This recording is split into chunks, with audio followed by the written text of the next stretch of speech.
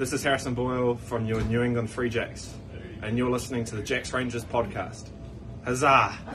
Huzzah, Rangers. This is Phil Harris again here at the Jacks Rangers show, broadcasting from beautiful Manchester, New Hampshire, up here in the Granite Outpost. Welcome to episode 42. We're calling this one, We're On to New Orleans. Just like Bill Belichick said, we got to flush that loss against Toronto because there's 2 games left and the Jacks are trying to get home field advantage and wrapping up that number 1 seed within these next 2 games. So we got to move on, baby. And that's exactly what we're going to do in this episode here, presented by Stormalong American Hard Cider. Let's get right into it. Huzzah, baby. Woo!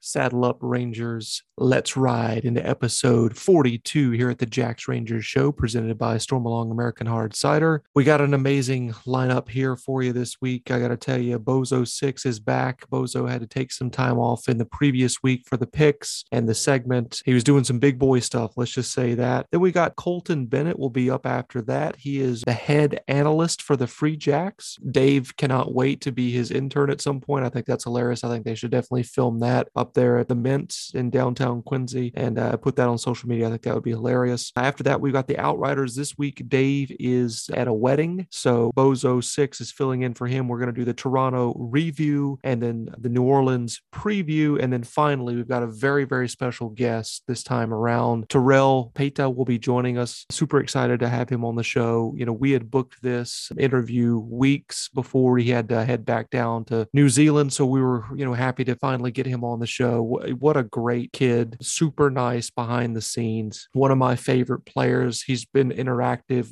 with us on social media since the very beginning, since he was signed. And, just one of my favorite Free Jacks of all time, just because he's got such a big heart. And I'm so glad that he's back with us. And I hope that he continues to be with us throughout the years here at the Free Jacks. He's such a really, really nice kid. Really enjoyed talking to him for sure. So yeah, that is the lineup, guys. Wanted to talk about Stormalong American Hard Cider real quick. Now, keep in mind the final 2 home games, Stormalong will have their offering of unfiltered there at Fort Quincy for $5 a piece. You can't beat that deal. What more can you ask for on a warm New England day? Unfiltered variety. So I just wanted to mention here, use promo code TJRS for 10% off your first online order at their website, stormalong.com. Get their cider delivered right to your door or check their locator to find locations where you can find Stormalong near you. Respect the apple is their motto, and their ciders are always made with 100% high quality, fresh pressed, locally sourced apples from orchards across New England. Okay, let's get right into the episode here. Of course, at the end, I will come back and close up shop, but the first one up here is Bozo 6, rapid reactions and picks. Huzzah! Woo! Huzzah, Rangers. This is Phil Harris again here at the Jacks Rangers show. I'm joined by Chris Bozo Lind. Bozo, how the hell are you? I'm doing good, Phil. We took a week off from my picks. I apologize to everybody. If you enjoy my picks, had to take the week off. Had some funny business going on last week and needed to be by my phone and couldn't take the time to do this. So my bad. It all turned out good in the end there, so no worries about that. Let's talk about this week, though. Let me get that going for us. Whoop. There we go. Let's see here.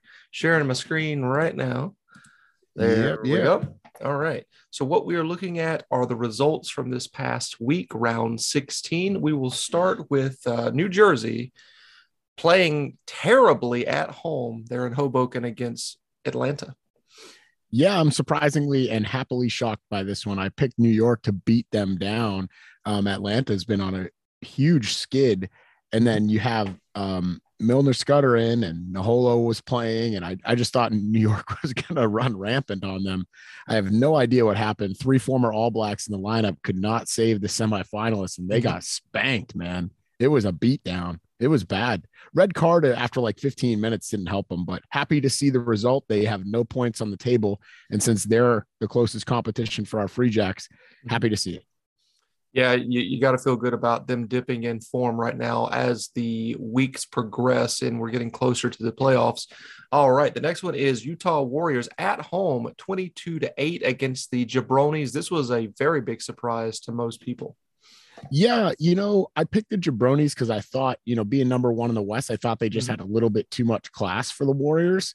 The Warriors even posted on their own social media. They said one of their players had made a comment. They're like, we're kind of clicking too late. Like it's too little, too late, I think was the quote. I mean, yeah. I mean, come on, Phil. They've skinned a lot of the top teams in the league now. They've beaten the Giltinis. Now they've beaten the Jabronis. Who else? They beat Atlanta.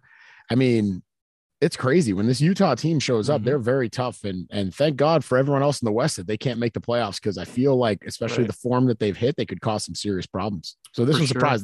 I'm 0-2 right now on the record here. So the next one here is something that nobody really got wrong, I don't think. So this was the Dallas Jackals at home getting their butt whooped once again, 56 against the Gilweenies. Yeah, well, technically the Giltinis lost this one. And I only say that because they didn't break a new scoring record. No, it was actually quite strange. It was 7-7 at halftime. A weird match of rugby. I don't know what the hell was going on in this one. Excuse my HE double hockey sticks on this one, but man, I was really scratching my hairless head at halftime on this one. I'm like, it's really 7-7 right now. Like, would you guys show up drunk? I don't understand. All respect to the Jackals, but man, it shouldn't have been 7-7 at halftime. So. Yeah, that's an odd scoreline to go into the halftime, but obviously the Gilweenies figured something out and were able to come out victorious there, as everybody anticipated. So moving right along here, we've got New Orleans Gold at the Gold Mine dropping a big time game against San Diego Legion. Now, obviously, NOLA Gold having very little to play for, but you would expect them to have a better showing at home, but losing by 30 points. Yeah, home field hangover. They got their first home win last week, and they just came out here and laid a dud. I kind of wish that it was for us next week or this upcoming week in round 17. But yeah, I mean, I'm not surprised by the outcome. I picked the San Diego Legion to go in there and win at the Gold Mine. Obviously, as we previously said, NOLA has struggled at home and on the road and pretty much everywhere.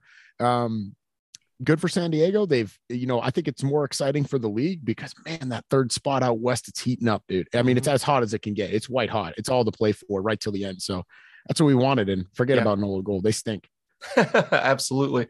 And also we've got Old Glory DC, the frauds that they are, 42. This is a surprising scoreline in my opinion. They put up quite a fight against Houston SaberCats, who were trying to secure the third spot in the playoffs in the Western Conference. They had 59. So win for Houston.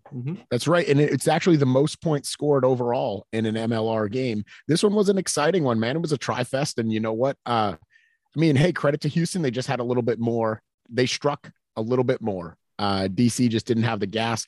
Really impressed by DC's turnaround. They lost in their losing streak at the beginning of the season. They lost a couple of close ones, which I felt could have gone their way. This is a kind of a season that's got away from them, but I think that they're a respectable team despite their record because they've played a couple people close. And stand by for my picks. Okay. I like our red, white, and blue brothers next week, I think. Okay. Nobody playing defense in that game, obviously, though, with the fixture there. So final game here. This was the first game of round 16. The Toronto Arrows springing a big-time upset and ending our New England Free Jacks win streak, 33-18 up there in Canada. Yeah, we'll go over this later in the show, Phil. Just a tough one, man. Everyone's got to lay a stinker. But now that round 16 is over and in the books, at least we didn't lay a 38-3 stinker. That's true. That's all I have to say about that one. Exactly. So at least we scored a try. Yeah, so, or two. Yeah, at least we didn't look as bad as New Jersey did it. At home, 3-3 this round. Not my best picks around, but when I really look back at this round and my picks, it's like, who would have thought the top team in the West, the top team in the East, and the second place team in the East would have lost this weekend. A lot of underdogs won this weekend. Yeah. If you look up and down this round 16. So that's interesting to think about for sure. Yeah. Speaking Let's storm right along here. Storm right along and move over to round 16. Speaking of storm along, I have my Red Skies at Night. I know that you have your Mass Appeal. That's right. I got it right here. Two very good Rocking it. offerings from our buddies there at Storm Along. Absolutely killing it Hell in the yeah. American hard cider realm, of course. All right. So the first game here on round 20, I don't know why I said round 27. Round 17, Seattle Seawolves at home against the Houston SaberCats. Big game here for both teams, really, but Houston especially trying to punch their ticket. Huge game, all to Mhm. play for. Yep. Seattle needs to win this one. Houston needs to win this one. Mhm. I'm going to back the Seawolves because they're at home. It's a tough trip for anybody to get up there to Tukwila, Tukwila, yeah. Starfire Sports Complex. It's a tough one to go up. That's a tough travel for anybody. I just think that Seattle has also hit some pretty good form as of late. They Mhm. dropped a tough one in New Jersey, but I think that they're ready to rock and roll. And I believe coming off the bye week. Yeah. So Yes. I think they take down the SaberCats. Yep. At home. Too much. Very good. The next one is Atlanta at home against the Toronto Arrows. Who you got? Another big time match, because this one really is for third place in the East. Because Rugby ATL hit that skid. I don't know actually where the points flip out if they actually secured their playoff spot with the bonus point win over New Jersey. They may have. I'm not quite sure, but Toronto will be chippy and keen to take one off. They're playing high risk, high reward rugby right now. The Toronto Arrows, they've gotten some injury returns, but they're at Silverbacks Park. I'm going to back the home team in the Fire and Ice Bowl, the former roommates, if we will. That's here. right. The battle of the roommates. So and you know what? USA. Right. Yeah. We'll get that one going. Absolutely. Yeah. I feel good about Atlanta at home winning this game. Showing really good form against New York, or excuse me, New Jersey. How dare I? They're in Hoboken. So yeah, I expect them to continue that run. Utah Warriors at home against the LA Gill Weenies. Yeah, Utah skinned them earlier this season to the surprise of many, but it was still early enough in the season, so we didn't really know who Utah were or LA was. There was huge question marks the first time that LA, when these teams played, when LA dropped the game. They are going into Utah. LA's form has been kind of hit and miss. They're coming off a loss to San Diego. No, a couple weeks ago. I don't know. Can't even remember. Anyways, take the Weenies in this one because I think they want to steal. Like I told you, they're marching for that number one spot, and I think they're going to steal it at the death from the Jabronis. Speaking of the Jabronis, they are at home against San Diego Legion. Who you got in this one? Yeah, I'm going to take San Diego Legion. Here's why. I think they have more to play for. Austin has secured their playoff spot. Their form has slipped. I don't think that they're playing that great, but this is another thing too. This league, there's been so many weird performances. Teams have been inconsistent at times, and it's very difficult to predict the inconsistency, because I could also see the Jabronis blowing these guys out, because San Diego has also been wildly inconsistent. But if the San Diego Legion shows up that showed up this past week, I think San Diego will take the win. So that's what I'm picking. I'm going Legion. All right. Then we got Old Glory DC at home in Leesburg, Virginia against New Jersey. Who you got? Yeah, short road trip for the semifinalists. But let me tell you something. They're going to go to an empty house down there at Segra Field. Right. And they're going to get their butts beat. Oh, DC. Wow. Going to take them down. I think they found their form. And just like we were talking about, we've said it many times before, teams like NOLA and DC, they're just looking for performances to hang their hat on. They want to end their season on a positive note. What better way than just beat 3 former All Blacks and send them back? And they pushed them to the limit in Hoboken like a month or so ago. Yep. I think that they get over the hump, and OG DC takes the dub. I dislike both of these teams, but I dislike New Jersey more. So yeah, that would be a great win. To, DC playing for nothing other than, trying to impress this possible new head coach, interim coach right now, Nate Osborne. So yeah, that would be a great result. Now, the last one of the weekend, it feels like there's so many games this upcoming weekend. We've got round 17, the final game on Sunday night at 6:30 on FS1, the big show there. Our New England Free Jacks at home at Fort Quincy, where they have never lost a game, against New Orleans, who has beaten the Free Jacks at home. However, that was at Fort Quincy. Who you got? Yeah. Quick little disclaimer. This round, the previous round and this round set up perfectly for our picks, where we worked back to front last one and we were the front, and now we're working front to back on this one, and now we're on the back end. So quick little that bodes well for us, I think. Yes. Listen, this one's obviously I'm picking the Free Jacks. We're the best team in the league. I don't think that it's going to sit well, the performance that they put out on the field. I don't think that that's going to sit well with the coaching staff. I don't think it's going to sit well with the players. And I think that, unfortunately for NOLA, they're going to get it taken out on them, because we don't get to, right now, as of right now, we don't get to see Toronto again until next season. And so they're just the next ones up. And so they're in our way. I am concerned, though, because NOLA did push us to the limit the last time, and they played very well when they came up to see us about a month ago. It was weird. We jumped all over them, thought it was going to be a blowout win, and then all of a sudden they were back. So I just think that score early, score often, blow them away. See you, NOLA. Love it. I can't disagree with that. You know, after the Free Jacks did not play well up in Toronto, they have a long amount of rests this time around because they played on Thursday. They have to play on Sunday the next week. So, yeah, I feel good about that. I'm not going to give my prediction away in this segment, but, yeah, I feel good about that pick for sure. Did you catch their social media? They were up on the deck out there watching a game at Fenway. The boys seemed relaxed, smiles on the faces. Sure did. Hey, everyone's entitled to a stinker. We had ours. Yep. You just got to flush it, man. Yeah, for sure.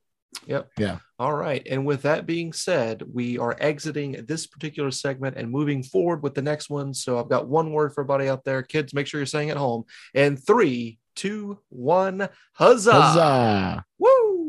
Huzzah, Rangers. This is Phil Harris again here at the Jacks Rangers Show. I'm joined as always with Dave McVeigh, but we got a very special guest this time around. This is really take 2 for this interview. We've got Colton Bennett here, who we had during a live stream at the State of the Free Jacks event, and the audio was just not very good, and the video froze, so hopefully we'll have some better luck this time around. Colton, how the hell are you?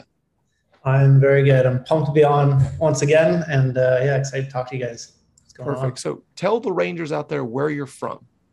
Yeah, so I'm straight out of Canada, born and raised, say Montreal. It's a running joke in the Free Jacks. I told the team manager intern Wheels, who's on a while back, and I told, or message got passed through that I'm from Montreal, but he heard One Tree Hill, so. When I got there, we all have boiler suits, and it says what state you're from, and mine says One Tree Hill, and I didn't get it. I walked in, he's like, "This is where you're from." I was like, "I have no idea what you're talking about." Very good. Yeah, it's good. People call me One Tree Hill just because of that reason, but from Montreal. Wow, it's interesting. I think I knew that you were from Montreal, but maybe it just didn't connect to me, perhaps. Because I don't know, I've been there many times, and I just you don't come across as a Montreal guy. You know what I mean? What's that about? Yeah, well, so I'm actually from we'll say an hour away from a farm town, super small farm town. So I'm not even that great at like I can't even speak French that well. I like a beginner, maybe to intermediate if I'm complimenting myself, but no. And I don't know how would you describe Montreal? I want to hear your take on it. It's beautiful. It's strange. It's a European-ish city 3 hours away from, New Hampshire. But at the same time, the people there are very snobby. At least the ones that I've come across, but it could be my accent and me wearing my USA Rugby stuff every time I go up there. Right. So that definitely doesn't help. But that's my impression.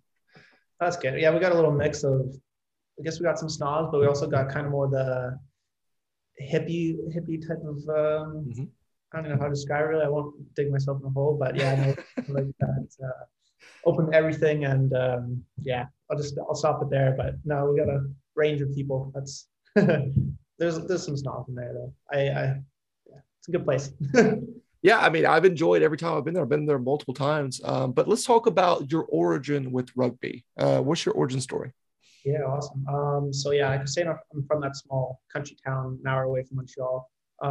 There's a Welsh family who moved down when I was maybe 7 or 8, and right away he started up this rugby club, and he was our maybe a house or two over, so he was our neighbor, and he just came knocked on the door and said, "Hey, I'm starting up this rugby club. Do your kids want to join in?" And we're like, "Hell yeah!" And did that, just some PR, got to different houses, got tons of people to come and join. And yeah, I was hooked on it our first practice. So I started when I was 8.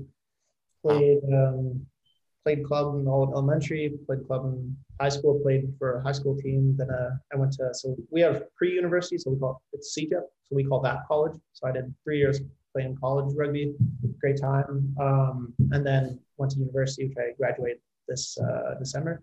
Okay. And yeah, played university rugby there. I played for like a few years. I dealt with injury and stuff, and ended my last season there. We came short to make it to the finals, but it was a good season. I had a great time, and now I'm just kind of dealing with a little head injury, so I'm going to take a little break from rugby and figure that stuff out, and then we'll see what's going to happen maybe next couple of years. See what my head's doing, and then make a little decision. But well, right on. It's awesome that you played collegiate rugby up there. I played obviously at South Carolina as well. I'll talk about that quite a bit. They just had a very successful sevens campaign, finished in the quarterfinals of USA Rugby's competition. So very happy with those guys. Let's talk about what is your official title with the Free Jacks, and how did you end up with the organization? How did that come together?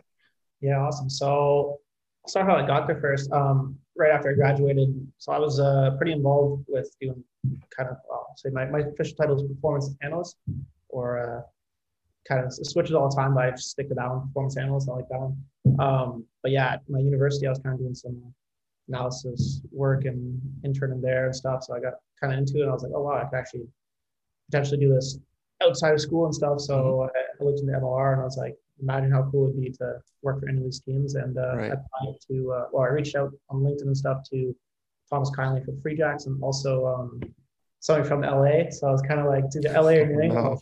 I would not mind going to LA, but also I love Boston. I came here before, and I was like, how cool it'd be to live here and be like such a great sports city that it is. So I got lucky. He reached back and said, yeah, we can have you down as like an intern, and came down here, set me up a place to stay, and then I just had to kind of get involved with the team and start helping out. And I got promoted halfway, or I guess around like the 5th or 6th game. We played Atlanta, and I got promoted to the, I'd say, head analyst, but it's, just take whatever title, whatever it is. So Yeah.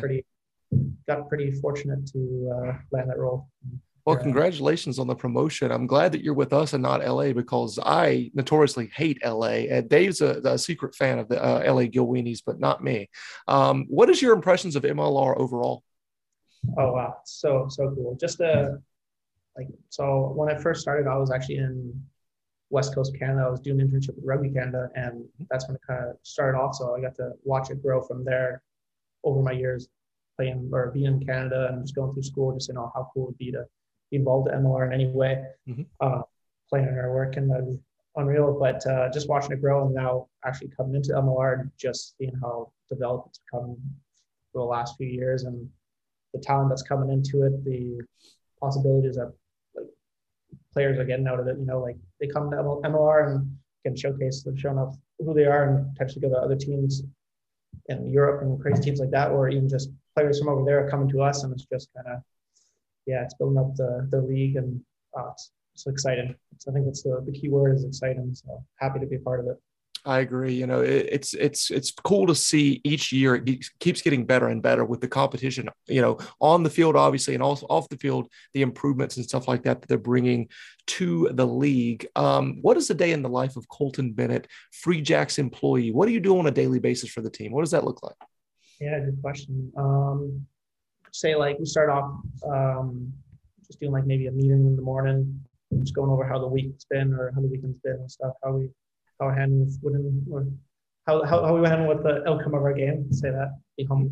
And after that, just start scouting the opposite scouting the team we're going to be playing against the next weekend and the weekend after, trying to stay on top of all that stuff. But just seeing who we're playing, getting the stats from them, getting some clips for them to send to the coaches, and then just have a few more meetings just with the whole team. So I'll be part of those, just see what the coaches are saying, like how did we do in our games. I've just any sort of knowledge to take in from them, like they're so smart. So when they're having meetings and just saying we did this well, we didn't do this well, I want to know that stuff and see if I don't know if I could do that in my work. But so meetings, do the off scout, we call it, and then more meetings, and then we go practice. I get the little drone when I fly that over and film everything, and then clip that up after practice and put it on Huddle so the coaches and players can go through it and just see how they're doing, how they're doing collectively and stuff. And then just do some more off scout or just kind of go over everything, make sure everything's a little organized in my own spare time.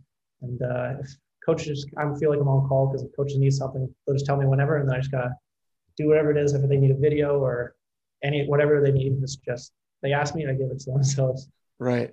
yeah, it's kind of random all the time. So I don't have like a set I think Dave would love, working in your department. I mean, I just have that hunch. I know Dave's one of those type I of guys. want to like come shadow you, just follow you around at work. Yeah. I'll send TK the email. I want to be Colton's intern. There you go. Perfect. Yeah, think of that for next year as well. So. So this season has started off so well around for the Jacks. What's been your favorite memory so far with this season? Promotion. So I think I got that just before the Atlanta game, and I was actually supposed to go home that weekend to go see my family and stuff. And it's usually just kind of have one person going down in the analyst role. And so yeah, they called me up and say, "Hey, you got the role, so you're coming to Atlanta." It wasn't really a question. Just saying, "You're coming to Atlanta." I was like, "That's awesome!" Like, wow, go travel over there. So go to travel with the team anywhere. That would be my first one. So yeah, I went with them. We had a great weekend. Came away with the win, and man, that was probably one of the best times this season for me. And yeah, other than that, I think breaking the curse or making the record of most wins in a row. That is yes, it still hasn't hit me yet. We're just every week's going by pretty quickly, so it's slowly catching up to me. It's like, wow, we're actually setting like a record. That's unbelievable. Yeah, it's a magical run that the Free Jacks are on right now. We hope it doesn't end, but obviously streaks do come to an end at some point. Hopefully not against the Toronto Arrows this weekend. Now, this interview will be out the following week. But just for fun, I mean, I know you're a Canadian guy, right? I'm going to be up there in Toronto watching this game. Do you have any loyalty with the only Canadian team, or what's your approach with that sort of stuff? Good question. No, I remember I reached out to them a while back to see if I could do like membership with them and got no response and okay with that. So there you go. Yeah, he's 100% Free Jack, guys. That's awesome. But go Free Jack. I have a follow-up question on that though. Where's your NHL allegiance lie? Are you any Canadian Cup is a good cup kind of guy? Like, what are you thinking? I don't think I should answer that, to be honest. He's a Canadiens fan. That's what really what he means. Yeah. I can't say that around here because Bruins, man, they just rip into me. I said a few times, they right away get on me. I'm like, I'm just not even. I don't support anybody now. Yeah, Boston rivalries have a certain heat that just never goes away. Like you get right to that level as soon as it comes up. So one of our physio, our athletic trainer, Mike Guadapane, he's hardcore Boston fan. As soon as I told him about the Canadiens, he was the first guy to kind of open my eyes to how strong fans are, how loyal they are. So I was like, all right. But yeah, Canadiens fan for my short answer. I mean, it makes sense. You're from an hour outside of Montreal. I mean, we can't hate him for that, guys. Like if he was from like Nova Scotia and was a Canadiens fan, be like, screw this guy or whatever. What's been your favorite and least favorite thing about living in New England? I imagine part of it is Boston Bruins fans finding out that you're a Canadiens fan. Yeah, I guess we have to add that to it. Favorite thing? Wow. I think, when our thing cut out last time, I think we're sticking with it where Boston just such a great sports city. Like we went to the Red Sox game, went to the Bruins game. Would have loved to gone to the Celtics. They're making it to the finals now, so you never know. Get lucky and go get a scalp ticket or something. I don't know. But wow, fans are crazy here. It's just so much fun to be part of the atmosphere. So definitely how much of a sports city it is, and love the ocean. We don't have not too close to the ocean up in Quebec. Pretty cold up there. Even though the ocean may be cold down here, it's just really cool to be near it. Anywhere near it all is unreal. Yeah. Least favorite, I think I said this last time as well. I'm still going to stick with it again. The Boston driving. I'm not a fan. The honking, the aggressiveness is just I'm so not used to it. But I'll have to get used to it, I guess. Yeah. it's pretty awful trying to adjust. I'm from the Charlotte area, which is in North Carolina. And like, I always tell my family, like, as soon as you hit the Massachusetts border, make sure it's like you're going racing, NASCAR racing, because these people just fly. If you're going the speed limit, they're going 20 over passing you. It's wild. It is wild. You gotta be careful. Yeah, for sure. Yeah. Mind you a couple of times before actually going out the left lane. So I'm going to let Dave take over from here, but I appreciate your time. Thank you. Awesome. Happy to be talking to you again, even if only nobody could really hear. We had a great conversation. We had the handshake thing going with the pinchy. It was a good time. So I'm really looking forward to doing this. I was excited that we could get back to it so quickly. You piqued my interest when you talked about doing opposition scouting. So what sort of stuff are you doing? Looking at like, where do you start? Do you just watch a game start to finish? Do you go, I'm going to look at lineouts first. Like, let me go clip up some lineouts. How do you get started on it? And what does it take for something to catch your eye to, clip and send to the coaches? Yeah, good question. So actually, coaches tell me exactly what they want. So let's say, I'll just break it down. They want to see all the lineouts, scrums, a few phases after the scrum on their attack. We got what their turnovers, penalties, how they do with kickoffs, on their own kickoffs, their general play attack after 3 phases.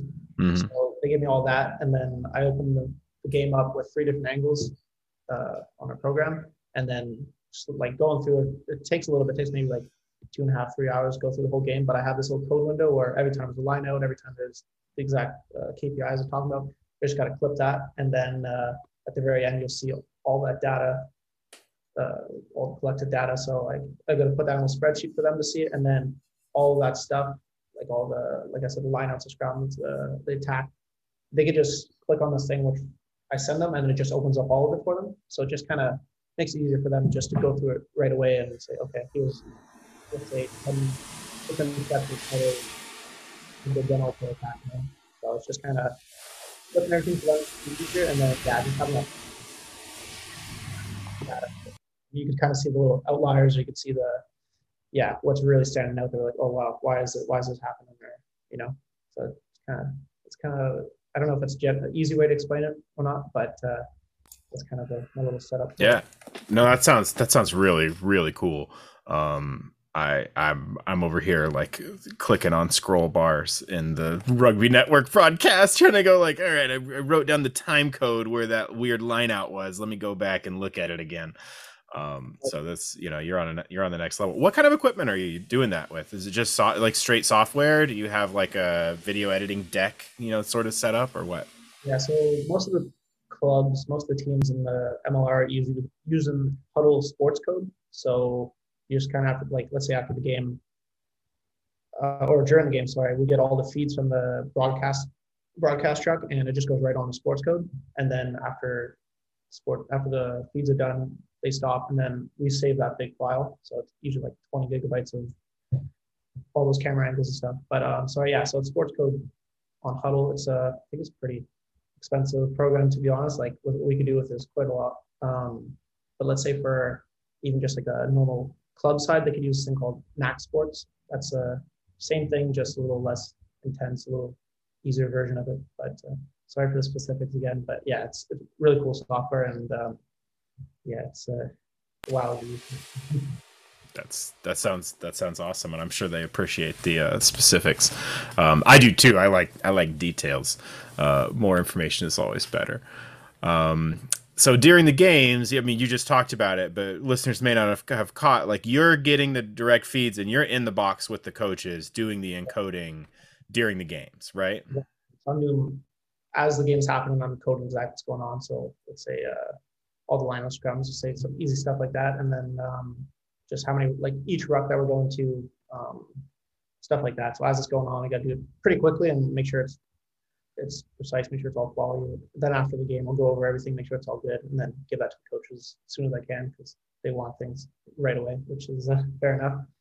And now in the coaches box, a little stressful, but it's cool to see it from that angle, see what they're thinking, what their opinion on everything.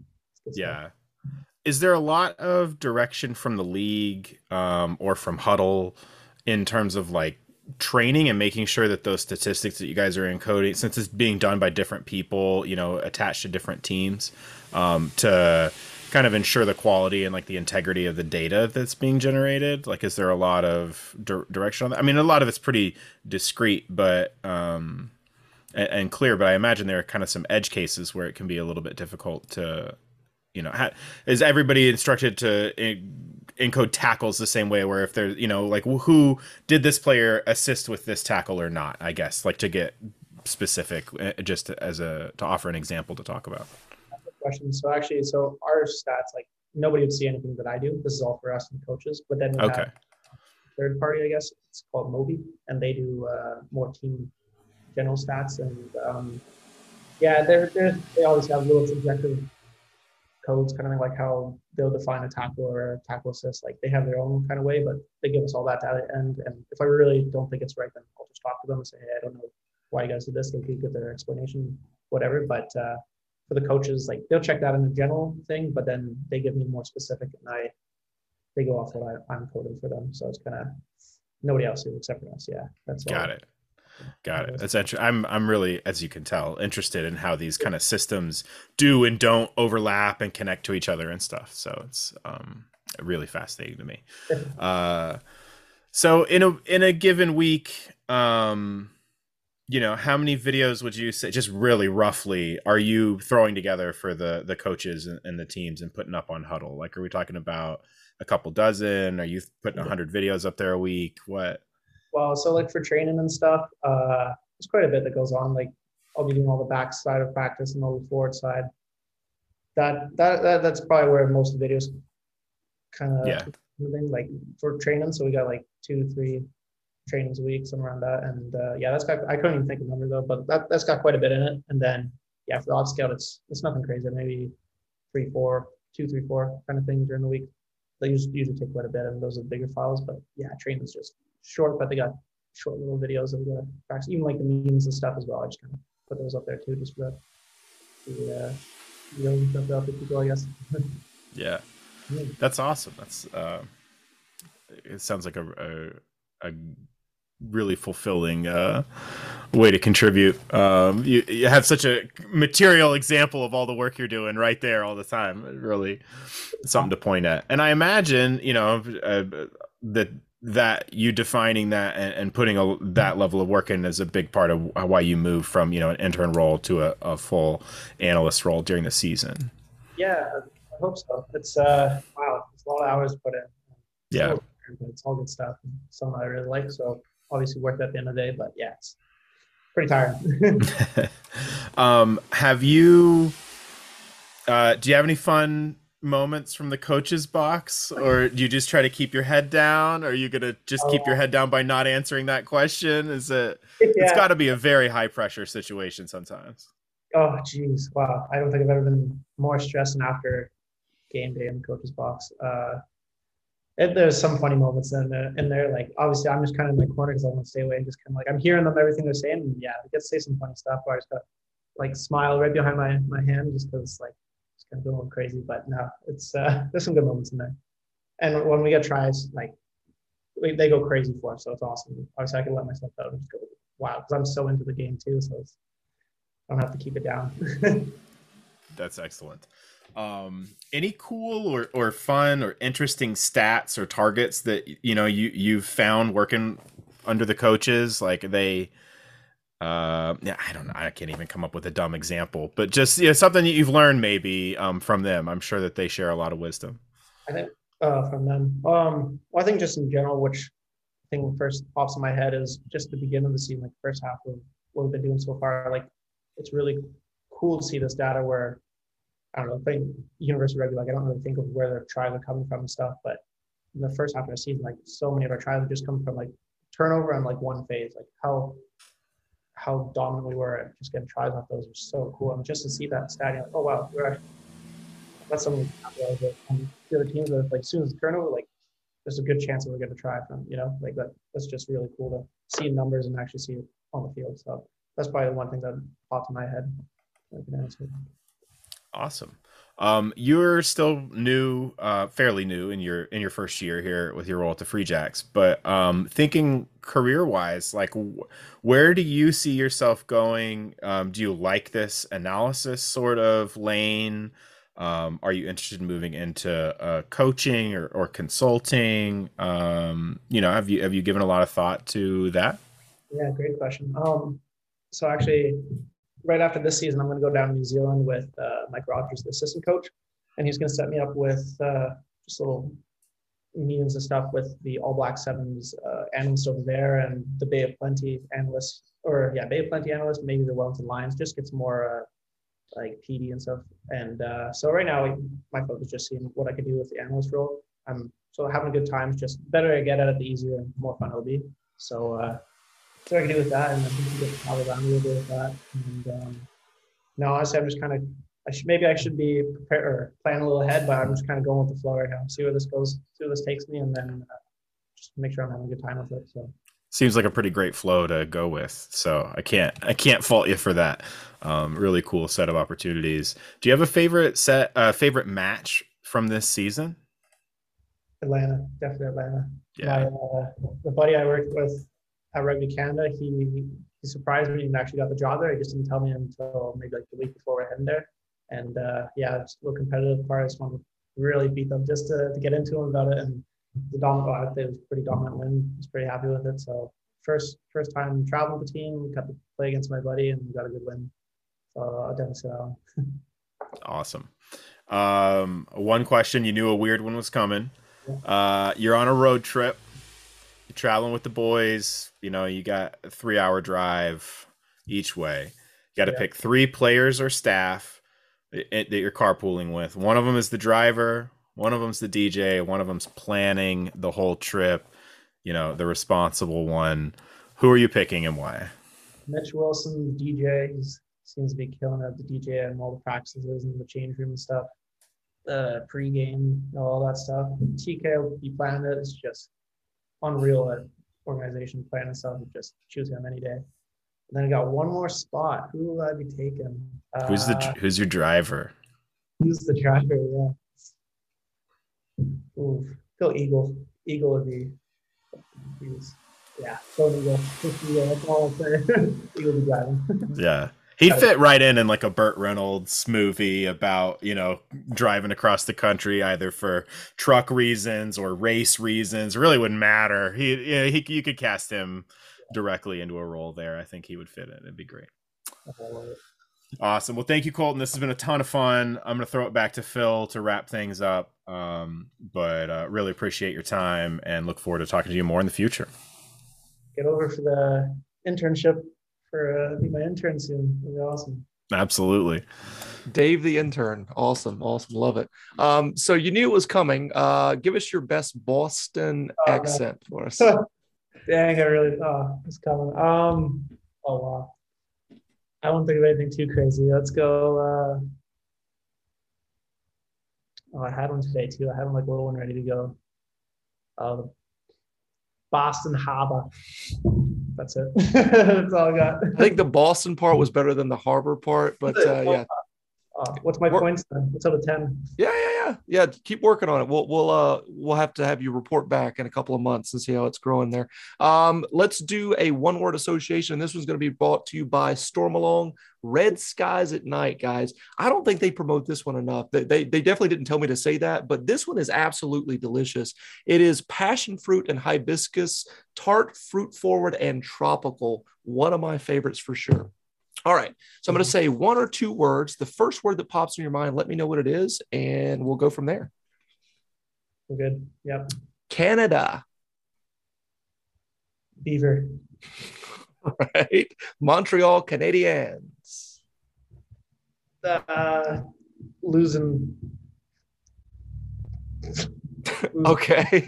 I figured you were gonna say champions because they won so many Stanley Cups, but that's old news. That's the History Channel right there. Yeah. Bodine Waka. Legend. I agree. Josh Larson. Captain. Mags. Ooh. Rugby. All right. Final one is Free Jacks. exciting. I agree 1000%. Colton, this has been awesome. Anything I'll we got a little bit of time here. I can open up the floor. Anything that you want to talk to the Rangers directly about? Ooh, good question. What's your predictions for this game? We have already. Which one you mean Toronto or let's skip? Yeah, let's skip ahead to NOLA because that's on this particular episode. So I'm going to say Free Jack's going to win. I don't know the prediction yet. No worries. For NOLA, actually, I want to hear you guys on that as well. NOLA's looking pretty good too. They're obviously just like DC. Denver versus DC, I wasn't sure what was going to happen. They're both kind of just getting better and better each game. So what do you think? Yeah. I really thought DC, after the performance and the physicality they brought when they played us, I thought DC was going to not steamroll them, but I expected them to put up a much, much closer fight. Yeah. Consistency is the hard thing, right? Like, be putting together, almost every team puts together one or two really good matches a season. It's putting together 15, 16 of them. That's so impressive, which the Free Jacks have done. So I guess it's not shocking that DC would, turn around and then get crumpled a little bit by the gold. But they are looking good. We'll see how consistent they can be. That's the big challenge, I guess. What's interesting with NOLA is this is a team that is very different than last year. They no longer have their head coach. Holden Youngman is with us. Kyle Bailey is with Toronto. But at the same time, it's even been over a year at this point since this happened. But it is the only team that has ever beaten us in a home game. Whether it be Fort Quincy or Fort Union Point, that is in the back of my mind always. I don't know if it's in the team's mind. It seems like that would not be something that they would be thinking about per se, but there's always going to be this mystique until some other team beats us at home. NOLA's the only team that has ever done it. So that's something that, we'll definitely discuss in later segments than this in this episode. But, I think that's going to play a part in at least my prediction with the score. I think it'll be closer than most people would assume. So that's what I'm going to say about that. Good stuff. Oh, I love to hear that stuff. Unreal. No, that's good for me, boys. I like to hear you guys talk about that stuff. So wanted to get out of you.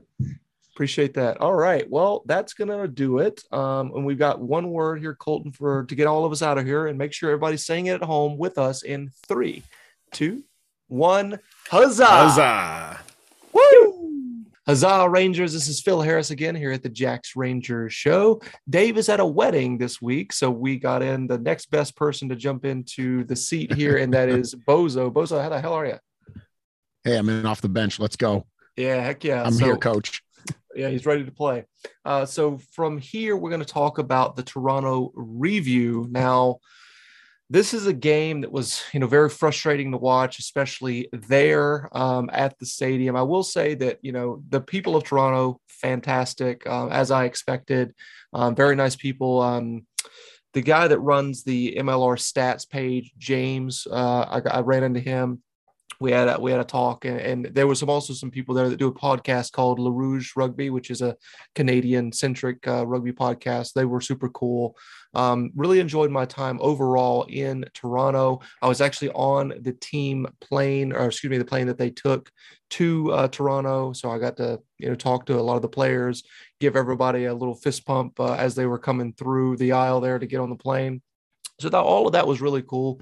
Really enjoyed it. I will say that, we've gone to New Jersey twice and then Toronto as away trips this time around, Caitlin and I, and we love this one so much more. Like Toronto just has super laid back there. Amazingly enough, it is, if it was in the United States, it would be the 3rd largest city, but it doesn't feel like it's that big. Obviously there's huge skyscrapers and it goes on and on forever, but it just doesn't have that huge bustle and busy type of rude people type of atmosphere like most large American cities. So that part we really enjoyed. We really enjoyed our time there. Of course, the result did not go in our favor though.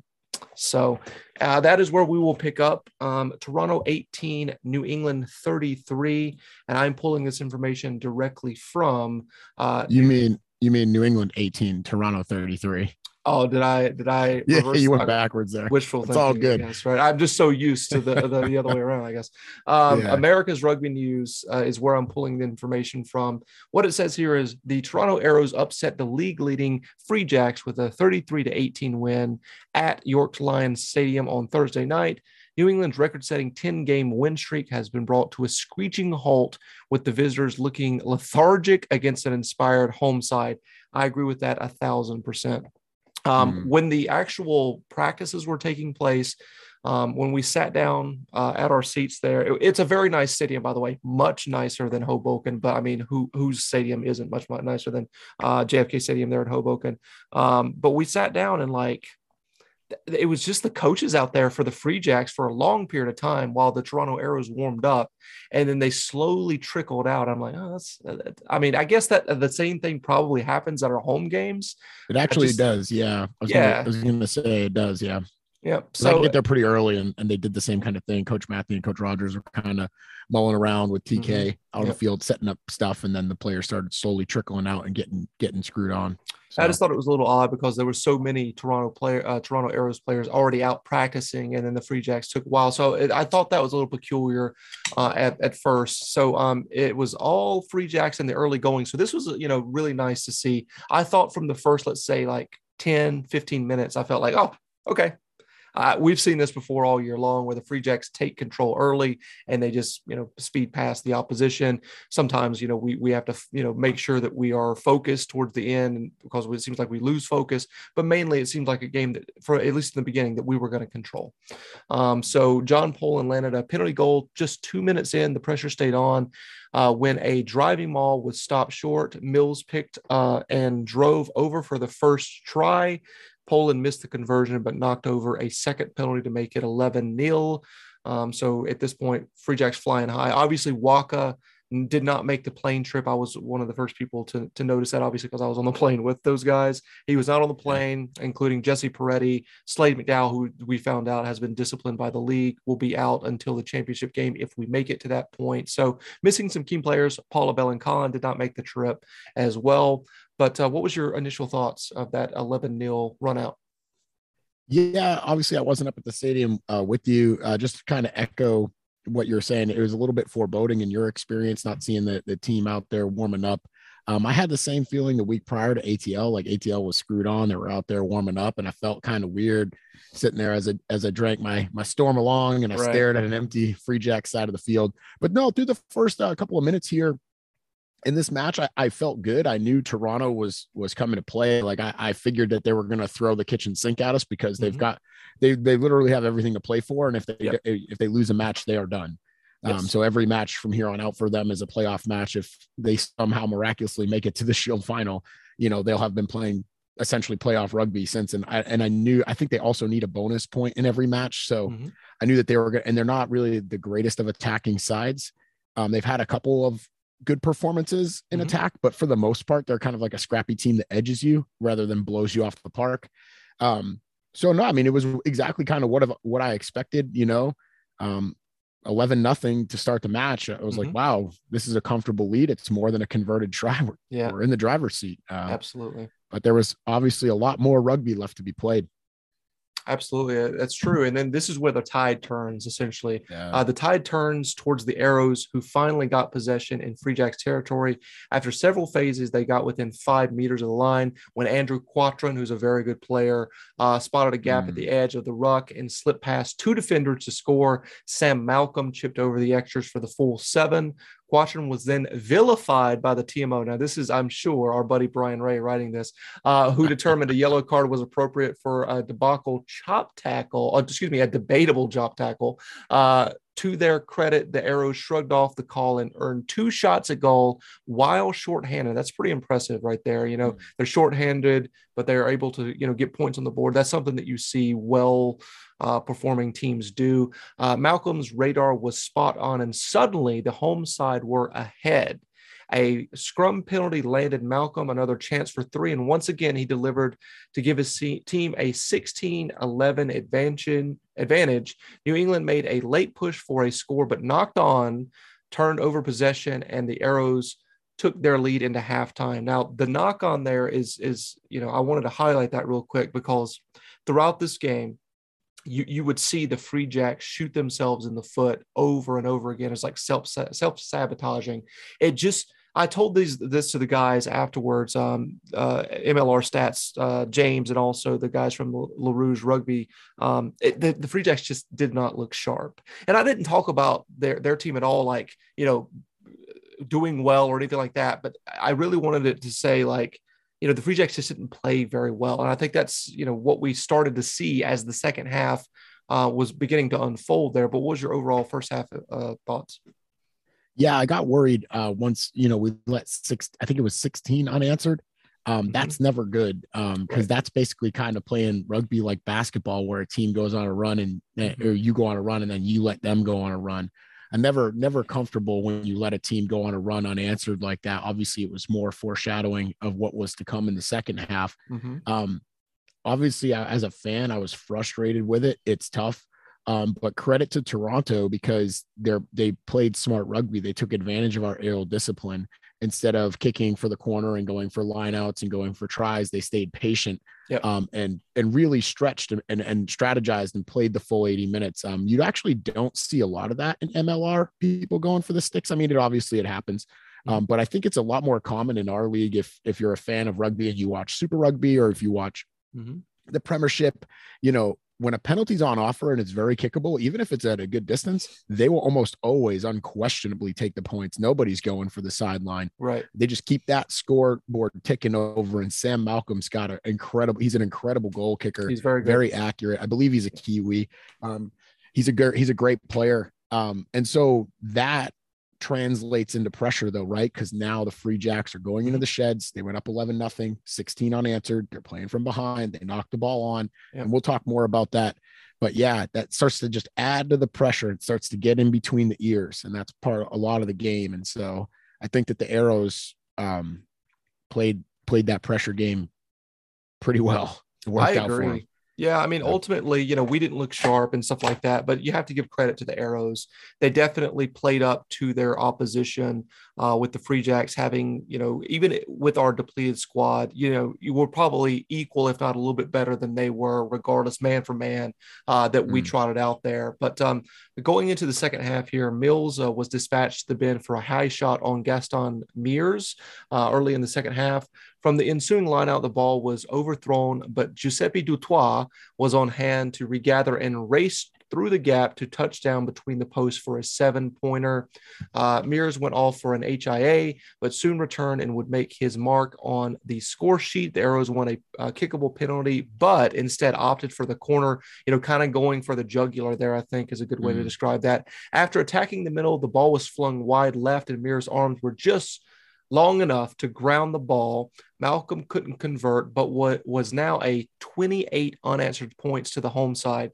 Yeah. So at this, really unbelievable. At this point, I think I'm just kind of staring at what's taking place, but not really. The best way to describe it is just pain, because so Caitlin and I are the only Free Jacks fans. Actually, I take that back.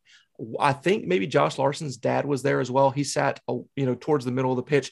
I didn't hear him at all cheering, but of course I was cheering for the Free Jacks, and she was as well, very loudly at times, especially very early on, right? And anything good that would happen, we would definitely chime in. But there was this period right here where Brian Ray's talking about, where I'm just watching what's happening and I'm like barely registering it, and I'm just in shock and angry at what I'm seeing on the pitch, because to a certain extent it's sad, right? Because the Free Jacks the Free Jacks at this point are trying to extend this winning streak. You want to see your team win. You flew all this way. All of that sort of stuff is in my mind as I'm watching them just falter, unfortunately. So yeah. Well, like you were saying though before, like we were just talking about, the Arrows seem to have a great game plan of the way, because I don't know. I think coaches do this. You envision the way a match will go. You know that you're probably never going to shut out a team, that they're going to score tries, that they're going to have their moments and stuff like that. So what did they do early? They kept the scoreboard ticking over. They fought back into it, and they took the lead. Then they get another try. And now that they've got that try buffer, they're like, okay, no more of this kicking for the sticks nonsense. We're going to, like you said, we're going to go for the jugular. We're going to switch gears. And when you're constantly doing that, again, it's just pressurizing team, pressure. And, you know, not to make excuses for the boys, they're professional athletes, but it, you know, I feel like I'll take a little soapbox just really quickly here. The Free Jacks have had, and it's by no fault of their own, but through the MLR schedule, if you will remember, we've had a couple of like head scratching moments where we've been kind of, I think, put up against it, maybe more than other teams. Now, obviously, I'm not a super fan of all the other teams, so I don't know. I could be completely pulling this out of my rear end.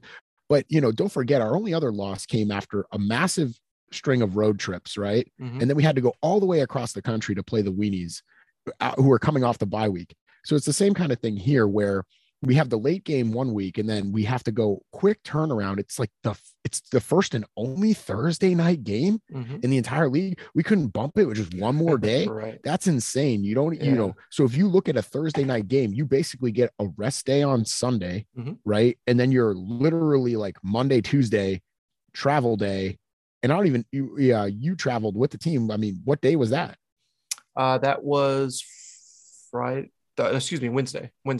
Wednesday, right? Yeah. So Wednesday travel day and then Thursday match day. So, you know, I don't really like that. That wasn't friendly. It's not an excuse, but it, you know, and then that's the other thing too, after a hugely physical battle with Atlanta. So yeah, yikes.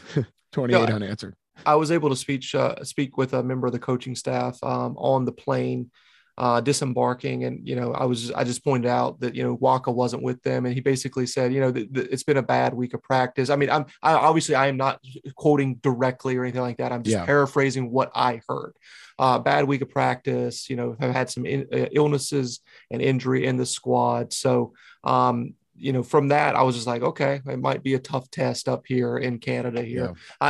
Basically, he was just saying, like, you know, our depth is going to be tested, or, you know, we have to rely on some depth here. And I was like, okay, yeah, but what, still feeling good about, you know, because we do have a lot of depth on this squad that are proven themselves throughout the season, that they are capable of stepping up to the plate for the Free Jacks. All right. New England at last found some energy on the other side of the hydration break. They went through several phases to come up within a couple meters of the line. Quentin Newcomer had the strength to burrow over for the try. Mitch Wilson made it a 10-point game with the conversion. So I was slowly getting back into the match ultimately. And I felt like, okay, you know, we're within 10 here. I'm looking at the clock. I'm thinking, yeah, there's still plenty of time for the Free Jacks to kind of steal this one and make our way out of the Great White North there with a win.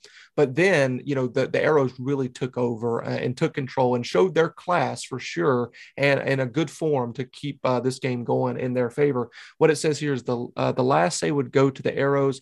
An attacking scrum was on the ascendancy with an advantage. Ross Baru, I believe, broke to the right. He found Matthew Hood at pace, and the Australian mimicked the efforts of Mears with an acrobatic finish to score the bonus point try. Toronto awaits the results of Sunday's game between New York and Atlanta. Now we know who won that one. That was obviously a big win for Atlanta. Should the Rattlers lose, it would be an enormous clash against the Arrows in Atlanta next Saturday. So that's going to be a huge game for Toronto with their season on the line there. On the same day, the Jacks will look to earn their 13th win of the season at home against NOLA. So I just wanted to kind of go over the scoring results here. So Toronto had 4 tries, one conversion out of 3 attempts. No kick was for the 44th minute because I believe that was this automatic 7 there. The penalties, though, 3 for 3 for Malcolm, who is a very good kicker, as you were talking about. We saw him at Fort Quincy earlier in the season, and he's a really good player. For New England, just 2 tries there. Misconversion by Poland, but one that went through for Wilson. 2 pins for Poland that both went through, and a yellow card for Mills as well. Yeah, one of the things that I thought was a little head scratching is we immediately took out, I think at the 45th minute, we took out our starting props and put in our substitutes there. In addition to that, John Poland came out in the 51st minute, and boy, he did not look happy about being substituted that early in the 51st minute. I did see that from the sideline. So, you know, the Jacks, they rolled the dice earlier in the season with this type of stuff where they played Austin and they had a lot of substitute normal finishers starting and stuff like that. This time around, kind of a similar situation where we're kind of playing around with the roster on the road again, and then this time we come up short though. And I'll tell you once again, the knock-ons and stuff like that, we just did not look sharp. I don't know if that's just a bad week of practice or just it's a road game. We didn't necessarily have to win this game or anything like that. Our season's not on the line. Whatever it was, they just were not sharp. They didn't have any type of killer instinct. They looked poor is the best way to describe it. Yeah, I mean, sometimes it just happens in sports. It makes you wonder. I think obviously, that's why we play the game, right? Because if we just picked it on the rosters or on the record or on the previous performances, man, I'd be undefeated every week in my Bozo 6 picks, brother. But it doesn't go like that. You know, it's not the way the cookie crumbles. The passes don't find the hand, and and then all of a sudden you start finding yourself playing from behind, and then maybe a player, it gets in their head and they make a decision that they normally wouldn't make, and it results in another knock on, and then you just keep kind of digging yourself deeper. Luckily, we've been around this team. Luckily, we've had a lot of chances to interact with the players. Like I said, I had mentioned this on social media. I think everybody's entitled to the stinker, man. And we were just, because even though we had lost a match, I think it was like 19-15, we lost to the Weenies. Like, who cares, man? When you lose by 4, that's not a real loss to me. I mean, yeah, it's a loss on your record, but it's not. You can hang your hat and say, hey, we had a good performance. We just got beat. Not a big deal. Right. This one really did feel like a loss because I feel like you it's kind of been the undertone of everything that we've been talking about this entire segment is we kind of beat ourselves. And Toronto has been a wildly inconsistent team, and that's why they're on the outside looking in, and they're probably not going to make the playoffs. But it's like, when you play a team, now their whole psyche is like, right, we're going to war. Like every match is a playoff match. And like, man, and they just fed. And then as soon as you give them that in, they found their way in. They got their hook, right? And it just keeps getting wider. The breach gets wider. And now they're through. And now they're just running rampant in your lines, man. You've got your defense, you're just completely disjointed. Chaos ensues. And that's the kind of performance that we saw from the guys. And it sucks, but hey, man, at least we didn't lose 33-8 or 33-3 or 38-3. Yeah, 33. Yeah. So I'm just going to keep throwing that out there. At least we scored a try, right? Yeah, we actually got 2. I mean, imagine scoring 0 with 3 former All Blacks on the field. Wow. Tough. Yeah. Tough. Yeah. Sorry, just got to throw that shade. No, it's good. It makes me feel better. It makes me feel better for sure. It is what it is. A lot of credit to the guys that came over and talked to us after the game. A lot of their messages were just, hey, we're back at home.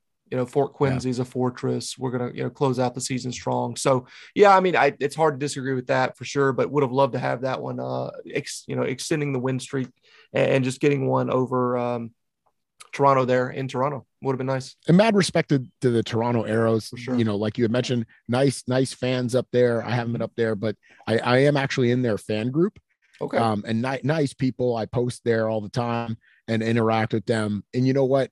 I haven't met any of the Toronto players, but hey, credit to them, man. Yes. That's a well taken and well earned win.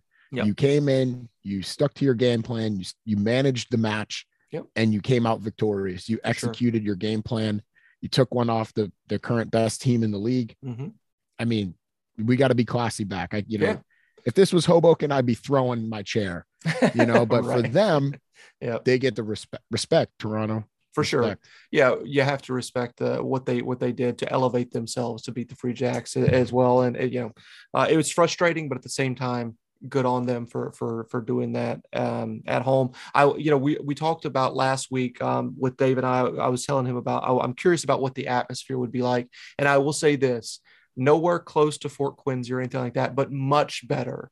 Because the bottom is, what I've seen is New Jersey, right? It's a Morgan there. Yeah. We've talked about this over and over again. It's embarrassing. But Toronto, they had a couple cheers. I think the first one happened in the 44th minute or something like that. So let's go Arrows, started by the mic man, of course. So it's a little cheap, but at the same time, much better atmosphere than Hoboken. So I will say that. Yeah, but they're Canadians, man. They're not Americans. They're a different culture, you know. They're not like us. They don't get rowdy. Plus, not only that, not only the Canadians don't need to mean to make it about one's nationality. Sorry, not to say the Canadians, you know, whatever, but it's like, and they're not a Boston sports team, dude. We're built different down we're here. Built different. Or we're down from them. We're built different here. Sorry, it's facts. For sure. You know what I mean? All right. I'm not sorry, really. With that being said, let's move over to I'm going to talk about musket size pants tent real quick. I'm going to give this one to Kyle Bailey. He's a 31-year-old lock from Canada. He has 28 caps for Canada. He also plays flanker from time to time. He has played for London Scottish. He was on trial with Saracens. Utah Aviator, which is kind of gross, but at the same time, he was there. New Orleans, obviously a very good player for them, left them last year to join the Toronto Arrows, his home squad. I don't know what part of Canada he's from, but I guess if you're Canadian, your home team is Toronto and MLR. A very good experienced player. So yeah, I'm giving my musket size pants to him. I'll let you go first for MVP. You know, it's not really an MVP because he didn't play the whole match, but I'm going to give a shout out to our guy, Quentin Newcomer. Okay. Quiet professional. You know, he definitely was fighting injuries. He finally worked his way onto the roster. He bagged himself a try. Bravo to you, man, for staying on the grind, staying after it. It's a tough it's tough being on the best team in the league. You could have ran away to the Dallas Jackals and been getting blown out every week like some other guys that we had. But no, you stayed put. You stuck to your guns. You knew that you're a quality player, and you went out there and you performed. And you got to try. So I'm going to give it to Mr. Newcomer. That's a great shout, man, for sure. I'm going to give this one because it is a very difficult selection, and not in the way that there's so many players that played well type of selection. It's a different one because it's a losing effort for the Free Jacks. A lot of folks didn't look sharp, just like the entire team pretty much. I'm going to give this one to our boy, Terrell Peta, who was subbed on to make his first appearance in 2 months after a very tragic event that took place in New Zealand. He had to go back and attend to there. So yeah, it was great to see him get a couple minutes there and made a couple good moments. And I was definitely, cheering for him in the stands. So very happy to have him back and playing for the Free Jacks. That was my close second, which is wild because whenever I listen to these episodes and I'm not on this segment and you and Dave go over it, and you almost pick the same one, or you do pick the same one. Yeah. I was close with that one as well. I'll tell you, after the game, I embraced him, and I said, "It's really good to see you back out there." And he said he was a bit rusty after 2 months, which it makes sense, right? Yeah, and some long plane rides, man. What is New Zealand like? I think it's about almost as far away from us as you can get. Yeah, that's pretty tough trip. For sure. I think it's like 22 hours or something like that in total travel time just to get over here. So it's insane. But speaking of travel and insane travel stories, I've got one for you. Hit us. Oh boy, this is wild. So this just happened yesterday, guys. So it's fresh in my mind, but at the same time, there's a lot that went on. So the Free Jacks left, I think, a day early than Caitlin and I did. We went to see the Toronto Blue Jays play. The reason for that, obviously, we're Boston Red Sox fans through and through. She wore her Red Sox hat, by the way, which I thought was hilarious. But we wanted to visit the Blue Jays because the affiliate of the Blue Jays, the AA affiliate, is in Manchester. It's the New Hampshire Fisher Cats. So we've seen a couple of those guys come through the ranks and are now Blue Jays right now. Bo Bissett, Kevin Biggio, and also Vladdy Guerrero Jr. Play for the Toronto Blue Jays. So very cool experience, but I'll skip over that real quick to our travel day back. We got to the airport around 10 a.m. Our flight, I think, was at like 2:30. So it's a small plane, just like it was with the Free Jacks coming up. Where everything's fine. I'm one of those people that's like probably should be taking some anxiety medication for a flight because any type of bump, and I'm just like looking out the window like, what's going on here? Like I've been on many, many flights and I think it's getting worse. So I just wanted to throw that out there. Not much turbulence at all whatsoever. So we're approaching the landing strip in Boston. There's this weird like midday fog that is just hovering over Boston, like right on the ground. So I'm like, oh, it must be low visibility for them. That kind of sucks. So we're probably maybe 100 feet in the air as we're trying to land, and it gets called off. The landing gets aborted. So we're immediately back up in the air.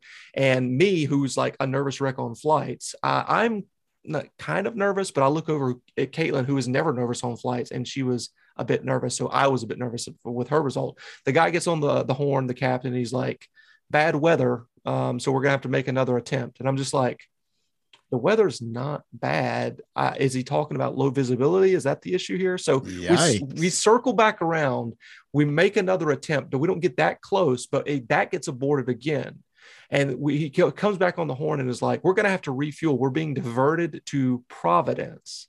And I'm like, okay, we're going to run out of fuel. This is it. We're going to die, is my thought in my mind. Now, I was calm, but that was what was in my mind, Bozo. I was like, okay, this is it. Oh, man. So we land successfully in Providence.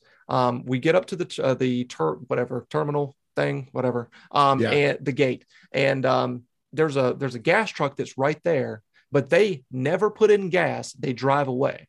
And I'm just like, okay, I'm ready to get off the flight now, because at this point I'm feeling like I'm being lied to. It's not a weather issue because it was like 75. And at that point, after that, the first aborted attempt to land, the fog had cleared out. Okay. So it's not a weather issue. So the captain's like, by the way, captain and the other guy, navigator, whatever the hell he is, super nice. By the way, co-pilot, I believe is what they're called. Co-pilot. There you go. Super nice guys. They looked super young, by the way. And I don't want to be an ageist and stuff like that, but they didn't look like they had a lot of experience just based on what age I would have guessed they were. It looked like they could use some salt and pepper, some seasoning. That's it. So they were super cool. They let us off the flight. There was like 5 of us. It's a small plane, 40 people, maybe max on this flight. 5 of us are like, okay, we're dipping out. Good luck to you folks. See you later. So we're trying to get out of the airport, and American Airlines person stops us and says, wait a minute, guys, you get back on the plane because you haven't cleared customs. And I was like, nah, man, I'm not getting back on that plane. And Caitlin was like, his Appalachian came out. My Appalachian heritage came out. I just dug my heels and I was like, no, man, I'm not getting back on that flight because we had cleared customs in Toronto prior to boarding. So I was trying to make that known. I guess I lost my cool a little bit. So the cops get called. The police, airport police gets called. There's 3 of these guys that show up, and they're like, he's right. Me. Right about they've already cleared customs, they should be free to go. So we wait there in the jet because I was not getting back on the plane. They tried to convince us to get back on this plane, and by the way, we overheard that it was a mechanical issue. It was something to do with the landing gear that was a problem. And I had at this point I'd gone to the bathroom with an officer escorting me, and my girlfriend had overheard that there was like a 60% chance successful rate if we were to go back to Boston and stuff like that. So just a huge mess. I think I'm done with flying for a while. I'm going to take trains now. I'm just a train person at this point. So yeah, it was wild. So from there, we had to take an Uber from the airport, which is not in Providence. It's like in Warwick. So we went to the train station in Providence. From the train station, we took a train to Boston, had to take an Uber from the train station in Boston to our car, which was at the airport.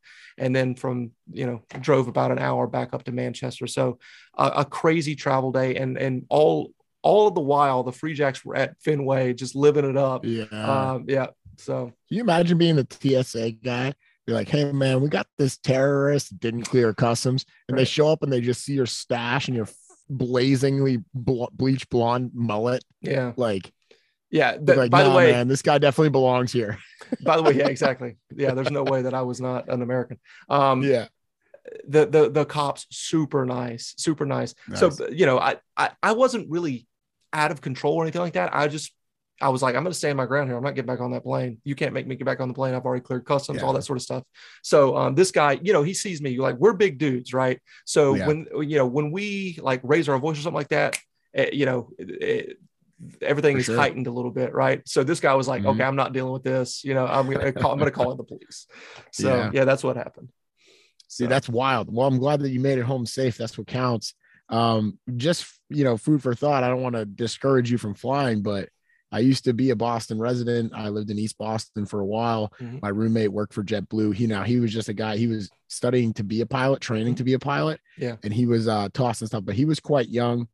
So don't worry about that if you ever see young pilots, because he's now a pilot and he's pretty successful at it. And I will also say he had mentioned that while it's not like the most dangerous place, not even close, I don't even think it's like top 10. He did say that Logan is actually a complicated airport to land at. And so like, yeah, maybe you had a younger, inexperienced pilot mixed in with some mechanical issues, so he bailed. So, you know, which is cool too, because that means they took some safety. And he's like, Yeah. you know, I'm just going to go hop, skip, jump. I mean, how far of a flight can Boston to Providence be? Like 20 minutes or whatever? No, it was like, I feel like it was less than that. But yeah, then again, I was just like, okay, well, this is the end, you know?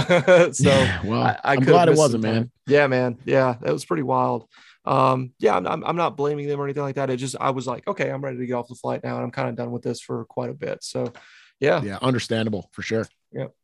All right. With that being said, I think we've covered everything for this portion of the episode. So I'm going to go ahead and say one word, and then we're going to exit this segment and then go into the next one in 3, 2, 1. Huzzah! Huzzah! Woo! Huzzah, Rangers. This is Phil Harris again here at the Jax Ranger Show. I'm joined with my boy, Chris Bozo Lind, filling in for Dave, who is at a wedding down south. How you doing? It's good to be here. Phil Bozo 6 reporting for duty, standing by. All right. So this is the New Orleans preview. I think I'm officially done with the NOLA cutesy name that they have for themselves. It's not the NOLA Saints. It's not the NOLA Pelicans. It's the New Orleans Saints and the New Orleans Pelicans. We're going to stick with that. At least I'm going to try to stick with that. I'm retiring. I'm actually burying the NOLA name and also ATL's name as well. I'm done with the cutesy bullshit with their local, you know, this is what we call ourselves. So we're going to call that's going to be our official name in the league. Disagree with you on the former, agree with you on the latter. ATL needs to go. I don't mind NOLA Gold. It's not so bad. Listen, I was the same way. Last season, I think I specifically said that in one of the episodes, like I'm okay with the NOLA, but ATL just doesn't make sense, or to me at the time. But now, maybe it's just because I'm pissed off that we lost to Toronto. I'm done. I'm done with the NOLA bullshit. So from here on out, I'm going to try to stay with New Orleans. All right. We'll see how that goes. All right. New Orleans finds himself in 5th spot in the Eastern Conference with 25 points. I think it's 35. I might have wrote that down wrong, but you know, it's not a lot. It's not a lot of points is what I'm going to say. 4-10 or something like that. Exactly. They have been mathematically eliminated from the playoffs. I expected this team to be towards the bottom of the table in the preseason, 4 wins and 10 losses with 334 points for.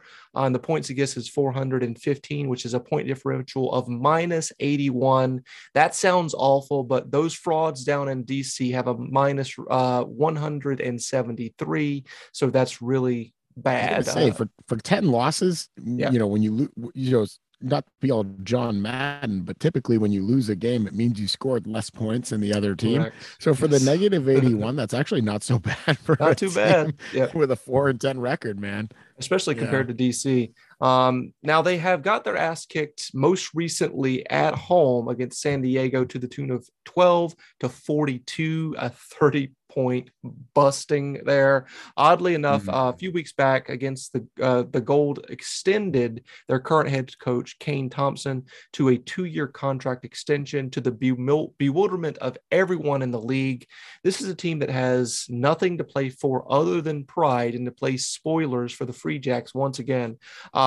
They were the only team that has ever beaten the Free Jacks at home, although that was at Fort Union Point, not Fort Quincy. The Jacks have come off a very poor performance up in Toronto that saw their league-breaking win streak snapped, unfortunately. The Jacks only need 1 point in the table to clinch first in the East and 4 points in the table for home field advantage through the playoffs. There's 2 games left, obviously, including this one. Bozo, what do you make of this New Orleans squad? They're scrappy. They can scrap. They've got good players on the roster. They've been just like every team at this point. It's kind of like a pointless to say, but they've suffered from some injury woes. You know, USA prop Matt Harmon's been missing from the roster for quite some time. Don't know what happened to him. Hope he feels better.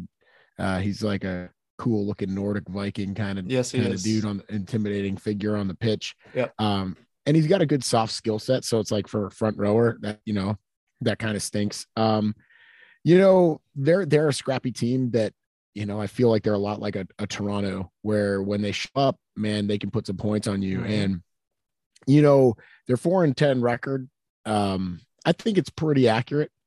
with the performances. I've watched quite a few of their games this season. What troubles me though is they've played us close. Yeah. We've put them twice already this season. We've beaten them twice. We went down I think it was the first match of the season. We were at Patios, me and you. That's right. To a watch party. That's right. Good times. So we've beaten them home and away. But both times were close. The second time in particular had me really rattled there at Fort Quincy. I was very uncomfortable during that comeback. They really stormed back into that match. I didn't like that. Yes. I didn't like that, but overall, I think they're an okay side. I think that they would be a lot more successful if they were a Western team. Yes. Than they're an Eastern team. Because like we have said many times on this podcast, there's no easy outs in the East. I think that's right. Especially over the last 2 seasons, the Eastern Conference has been the stronger of the two, despite not being. I don't think any of the champions have ever come from the Eastern Conference. That is correct. Yes.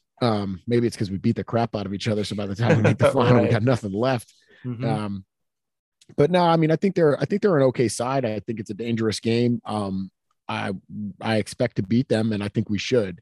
Do we need to bonus point them? I don't think we do. Just go out there and win the game.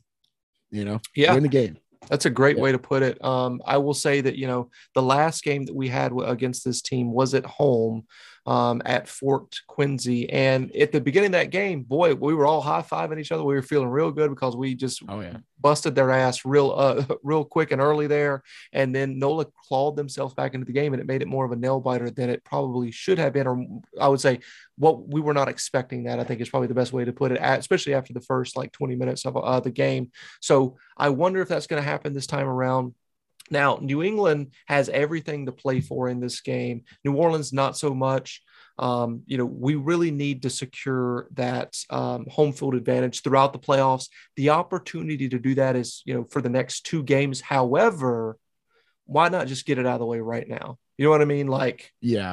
Just go ahead and get that monkey off our back, that chip off our shoulder there, if you will, and go ahead and secure the win now at home against a rival that is the only team that has ever beaten you. And by the way, that one time that they beat us at a home field, our home field at that time being Fort Union Point, knocked us off the trajectory of the playoff path, if you will, last season. So, just let's go ahead and just slit these guys' throat and let them bleed out and be done with it. It needs to be a clinical win for the Free Jacks. I don't care how they do it, just win the game. And we'll move right into our key to the game now. I will let you go first.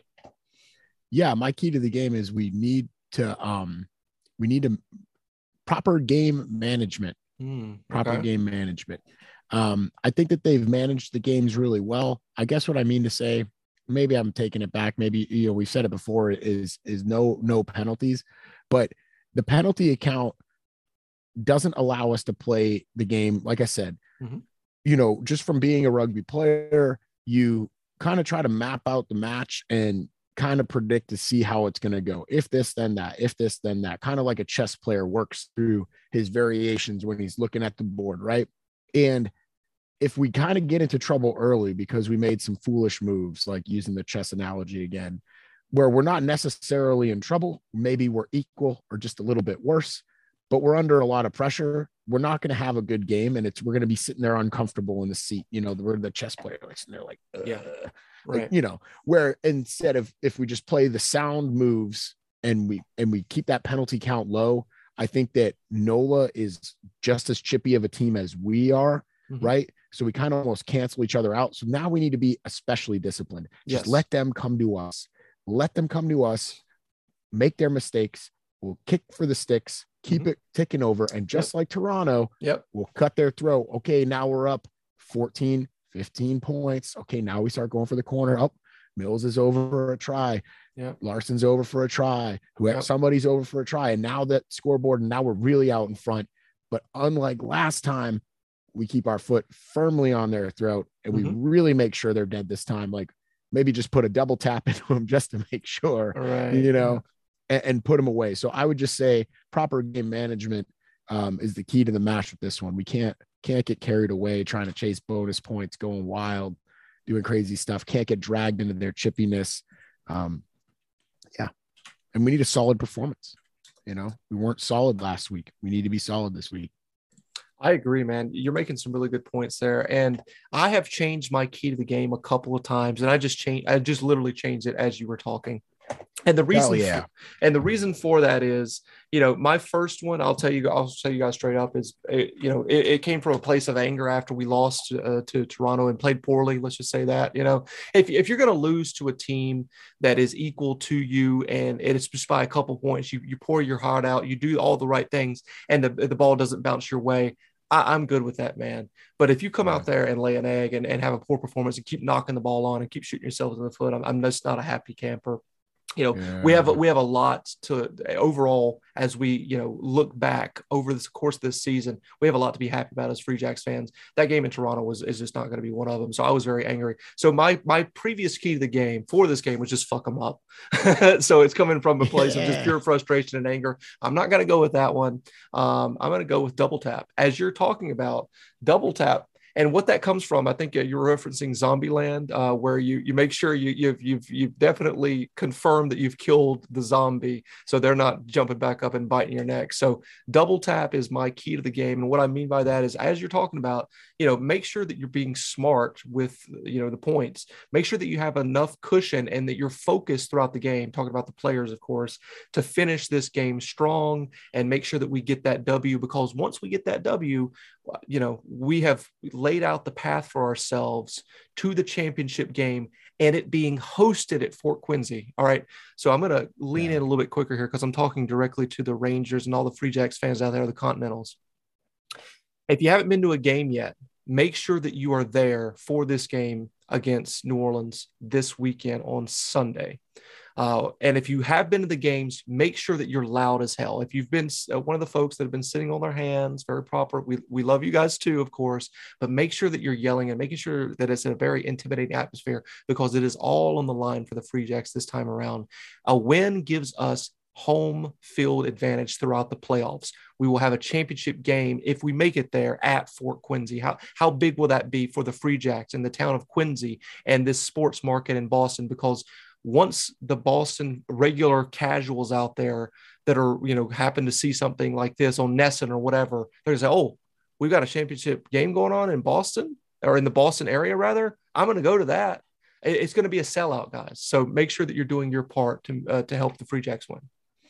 Yeah, I mean, I echo all of the same. It's hugely important for the franchise, for the sport, for MLR, for this franchise to continue to grow, which I think we have the best franchise in the league, regardless of the record on the field. For this thing to continue to, sorry, my dog is. Oh, no worries, pal. The mic over here.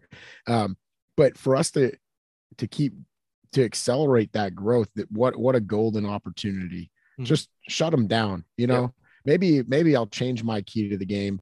Late change. We'll go with a little DMX RIP. Shut them down. Open up shop. Oh, let's go. Let's go. Yeah, I love it. So maybe we can put it. Who knows? Yeah, it sounds better than game management. It's a lot more intimidating. Yeah, for sure. You're right. I love working through it here. Rest in peace, DMX. Prediction here. I will go first. I've got New Orleans 12, New England 28. We don't need a bonus point victory, but might as well just do it anyway. Late in the game, let's get a garbage time try to let New Orleans know and all across the league that the Free Jacks are back, baby. That Toronto loss was just a random, unfortunate thing that happened, but the real Free Jacks will show up at this game. Yeah, I think it actually will be a little bit closer than that. I think New Orleans has got a lot of fight in them. Mm-hmm. I think that it will look closer to that because, or close game because of, what is it? Your squeaky bum time. Yes. I think we might give one of those up when the game is, because I mean, let's be real, as much as we want to say like, hey, focus, close the door, ice cold, like shut them down, all that other crap. I mean, if you're up a bunch of tries and it's the 80th or the 79th minute and you're going to win the game, you just secured home field, you might let off the gas a little bit and let one in. So I'm going to go with New England Free Jacks 25, New Orleans Gold 18. Okay.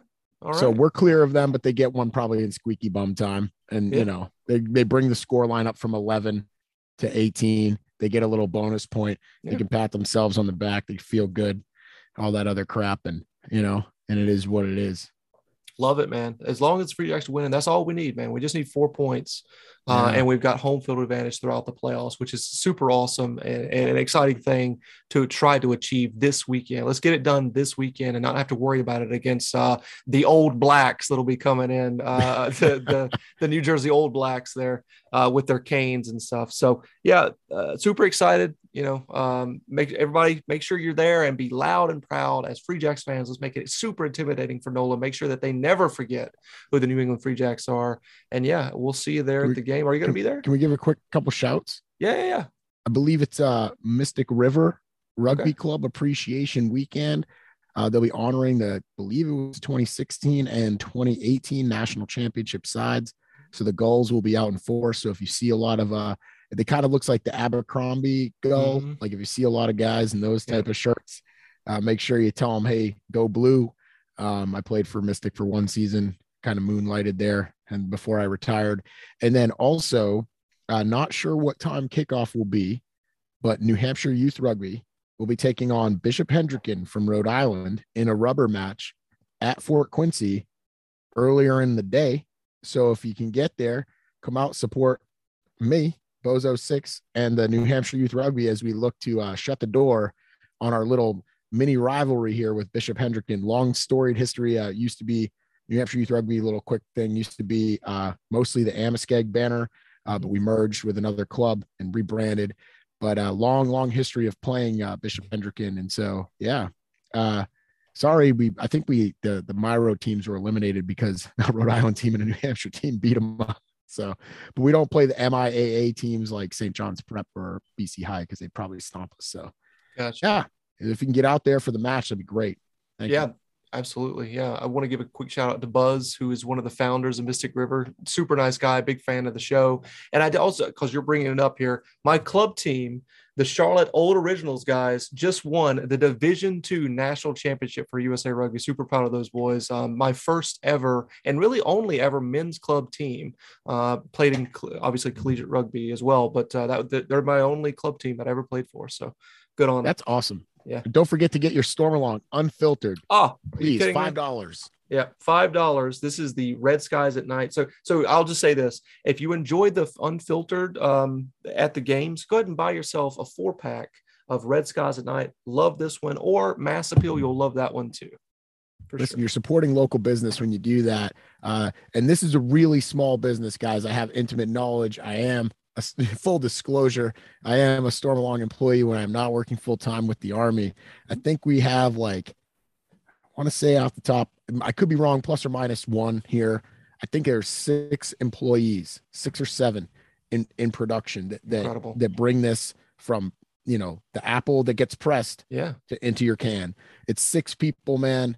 There's an owner and there's an HR staff and all that other stuff, but it's 6 guys working real hard to bring that to you. So support the boys. Storm right along. Respect the apple, guys. And with that, I've got our slogan that we say on this show in 3, 2, 1. Huzzah! Huzzah! Woo! Woo!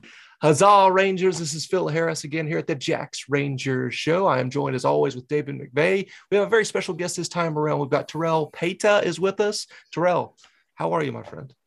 Oh, all is well, man. It's awesome to be back. Get a bit of normality back in my life. So, no, it's I've been here for a couple of weeks now, so I'm enjoying it, having a good time, and in a good headspace at the moment. Very good. As the Rangers, we just want to go ahead and wish you all of our condolences for what took place down there in New Zealand. I'm sure it's very difficult for you. I can't imagine, but we're here for you, man, for sure. No, I appreciate it, man. I appreciate all the condolences and all the love. Very good. Let's talk about where you're from. Let's get into that first. Awesome. So I'm from New Zealand, but I'm currently living in Auckland. Auckland's probably one of the biggest cities in New Zealand, but I grew up in a small little rural area called Pangaru. It's it's probably about, 50 to 100 people living there. Okay. It's mainly farmland and bush areas. So I grew up around the bush, around the farmland with all my family. Mm-hmm. All my cousins still live up there, all my aunties and uncles. It's about a 4-hour trip from Auckland. Okay. So I try and go back as much as I can when I have no rugby, just to go see my family, all my cousins and stuff. So I grew up in the bloody bush, man, all the way in the bush. Yeah. Very good. So No, that's a little town called Pangri. Yeah. Awesome. So obviously in New Zealand, it's a huge rugby culture there. It's the biggest thing happening there in New Zealand. When did you first start thinking that you wanted to be a professional rugby player? When did that take place? Well, I think growing up in New Zealand, rugby's it's in our blood. Like you just grow up playing it at such a young age. But my dad was pretty, he's pretty hard on me in terms of like training and playing rugby and stuff. So I thought, I'm not going to let all this bloody training go to waste. Right. Gotta make use of it somehow. So probably around when I was probably about like 11, 12, I thought, this will be a great pathway, just to put myself on a map. Not only myself, all my family, friends, I love representing where I'm from. So that's probably around the age 11, 12. And I thought about taking it seriously. Got it. Talking about that pathway, you were part of the Maori All Blacks. What was your favorite memory putting on that jersey and playing for them? Oh, mate, the Maori All Blacks holds a special place in my heart. Not many can say they played for their culture, let alone their country. So playing for the Maori All Blacks, it's just all the culture. We do a lot of stuff that relates to just Maori people. Wake up probably like 5 o'clock in the morning. You pray. You do a lot of Maori stuff Maori used to do in a day. I don't know if you know do you know what a taiaha is? It's a Maori weapon. It's a weapon. Oh, yes. You used to use it back in the day for battle and for war and stuff. So, you do a lot of stuff with that. You do a lot of training, like just how our people used to live back in the day. You just pretty much embracing all of that, all the culture stuff. You meet a lot of Māoris from all over New Zealand, different types of people. But no, it means a lot to me. I had a lot of fun representing my culture, representing my family, representing where I'm from. It was awesome. It was just awesome being in that type of environment. Yeah. Loved it. Very good. Obviously you've traveled all the way across the world to play for the New England Free Jacks. What has been your biggest lesson that you've learned since playing for the Free Jacks? Probably pack some more warm clothes. Oh man, I got a big shock when I showed up there. Jumped off the plane and I was in my shirts and shorts and I just felt that gust of wind. I was like, man, do I really want to be here? But, it's awesome. I've had probably one of my funnest times playing here for the New England Free Jacks. Although rugby is not that big in America, Boston's such they're like a hard city. They love their sports. They get behind their team no matter what. Right. Even if they don't know what rugby is, man, they just they're still out there in full force supporting us. So all the support's amazing. Probably my best memory so far is just especially for me coming from where I'm from. I'm from like I said, I'm from the bush. Coming all the way over to America, that's probably been the highlight of my career. Like growing up, you only see the stuff on TV, traveling to Washington, traveling to bloody Los Angeles. Like I only seen that stuff on television growing up, man. So just the experience traveling around. Getting to meet new people of different cultures from all over the world. That's probably been the highlight. And meeting Mike, Scott, they've been awesome coaches. They taught me a lot of new stuff. So I'm enjoying it. I'm loving it. I'm having a great time there. Very good. I know that you mentioned that you live in Auckland when you're not here with the Free Jacks, and it was announced that you'll be playing for Auckland and the NPC in the coming season. What were your emotions like when you got the call about being signed to the roster, and what does that mean for you to play for Auckland? Oh, it's awesome, man.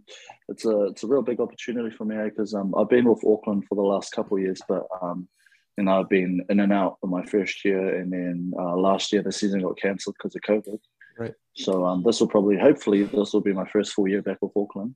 It's just being able to represent where you live, represent the city of Auckland. It's just such an awesome feeling. So man, just words can't explain. Like I'm in a lucky position right now. Not many people can say they can play for 6 months in America, then go back to New Zealand and play for the rest of the season. Yes, and then do that, bounce back and forth. So I'm real grateful for the position I'm in right now. So, yeah. Absolutely. You're one of the guys on the team that really, I think, appreciates what we do, and you're always chatting us up on Instagram and stuff like that. When we will talk to you back and forth. So we would just really appreciate you, how awesome you are and friendly you've been with us. So we appreciate that. I did want to ask, what do the people in New Zealand make of MLR? Like, is it growing in popularity down there? I mean, obviously there's some players from New Zealand that have made their way over to the United States, like yourself, that are playing there. So is it kind of growing in popularity? Yeah, so when I first came over, when I first told my family, I've just taken up a contract to go play in America, they didn't really take it serious, because like, they're like, wait, you're playing rugby in America? It's like, yeah, it's in a professional league, like an actual league, and they're like, oh, we have to work and stuff. I'm like, no, it's professional league, like everything's full time. And they're like, they have that in America? I'm like, yeah, it's a new thing. It's only been around for a while, 3-4 years though. But, yes. It's growing, definitely. I got a lot of friends back home. They see all my posts about being in New York, Los Angeles, and straight away they're just like, man, that looks like an awesome buzz. It's right. Awesome. You get to travel the world for free. You get to play the sport you love. You get to see all these special sides you never see only on TV. So, my family definitely have grown a lot of respect for the league over here. My friends have definitely taken notice of the league over here. So, I personally, within my circle, I feel like it's grown quite a bit in popularity wise. Yeah, that's awesome. It seems like it is growing leaps and bounds every single year with the international attention that it's getting, because the Rugby Network, all you have to do is sign up and it's free and people can watch it all over the world. So it's pretty awesome. Yeah. What has been your favorite moment overall as a Free Jack? My favorite moment. Oh, probably our first home opener against Toronto. Yeah. Bloody playing that snow was horrendous. It was horrible playing in the snow. Like, we ran out at halftime and the whole field was white. Like, my family were cracking up at me because we all had our hands down hands down our pants. And we were just walking around. It was literally on live TV, and you have your hands down your pants trying to keep away from the cold. But that was an awesome moment. Like, although it was bloody freezing at the time, I was bloody. I was regretting playing. I was like, why do I even play rugby, man? Thinking about right. Retirement starts looking really sweet around 10, 15 minutes in. For sure. I could just walk away. Yeah. But that's probably been the highlight of my career, playing in the snow. Especially the home opener was awesome, getting to see the crowd and stuff, and how awesome everyone is, man. Like, that was probably the highlight of my career so far. Oh, my time at New England so far. Very good. Who has the best hair on the team? Oh, Eagle. Definitely Eagle, man. Yeah. Those bloody beautiful, luscious locks. The bloody chopper beard coming on down there, man. No, he's got the best hairdo. Just bloody Eagle, I reckon. Yeah, it's hard to disagree with that. I mean, I think there's some contenders that that have a close second place, but it's Eagle all the way, I think, for the gold medal on that. Oh, easy, man. Yeah. Dave, I'll let you take over, my friend. Oh, thanks. So you had a fantastic start through the youth system in New Zealand. And you played at Mount Albert Grammar School. You talked about making a decision around 11 or 12 to, really take it seriously. And it looks like from your resume that it was effective. Auckland U17 and U19, Blues under 20s, New Zealand 20s, and then, as you already talked about, the Maori All Blacks. What was the travel like? That seems like a very busy youth rugby,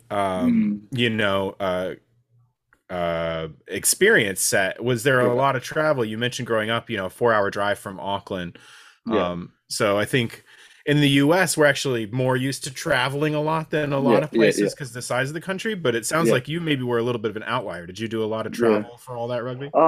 So when I was around 13, I actually left where I was living up north, at the top of New Zealand, in that little rural area I was talking about, Pangaru. I went to Mount Albert Grammar, and I was boarding school. I was at boarding school for 5 years. Yeah, so that's how I was able to. My boarding school was actually based in Auckland. Played first 15 there and stuff. So it wasn't much travel at the time. It was pretty local. Where Auckland, you can get around. It's probably like 30 minutes, the longest drive. But traveling around to like all those rep trainings and stuff. Yeah, you got to get a flight every now and then. But not much traveling. Yeah, not much, man. Interesting. Have you, as you came up through that system, have you always been a number 8 or a general back row player? And for some of the American fans who might be a little bit newer, can you talk about what makes a number 8 different than, open side or blind side flanker? So growing up, I always played in the loose forwards. I was either a 6 or 8. So I played that throughout my whole career pretty much. But the difference between a 6 and a 8, 8's pretty much the guy at the back of the scrum. The 6 is on the side of the scrum. But they're not too much different in similarity, to be honest. But 6 is pretty much like, he's an enforcer. So he's the guy who inflicts pain on his opponents pretty much, if you know what I mean. He's the guy who makes all the big tackles, all the bloody big runs, big cleanouts. And these days, number 8s are they're the pretty boys of the forwards. They do the fancy offloads. They do the, strip the ball in the play and stuff, all the jackals. So every loose forward is different, I think. Like, you can get teams with bloody 6, 7, and 8s, who you just want hard workers, guys who are just all over the field. And then you get some teams who have a 6 and a 7 who are the hard workers, the enforcers. And then you have the 8, who's the pretty boy, who can do all the cool stuff, all the kicking, all the bloody offloads, all that pretty stuff. So it just really depends what the coach wants, to be honest. Excellent. Thank you. That's a great answer. Are you able to watch much Super Rugby from the US? And if so, do you have any favorite players at the moment? I've watched a few games, actually. I actually got a lot of friends playing Super Rugby. A couple of my friends playing in the Blues. I got Corey Evans, who's just made his debut this year.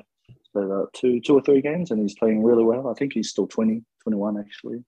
So he's got a long career ahead of him. Zan Sullivan, I don't know if you've heard of Zan Sullivan. He's a fullback for Blues. He's a really awesome friend of mine. Yeah, he's an awesome friend of mine, and he's a really awesome player. So those are probably my 2 boys I look out for. And I also got another mate. He's a hooker. His name's Sawani. He's a Fijian hooker. He's actually 2nd string hooker. So usually he's on the bench most of the time. But he's a bloody hard nut, man. That guy will tackle anything, run into anything. He's just not scared of anything.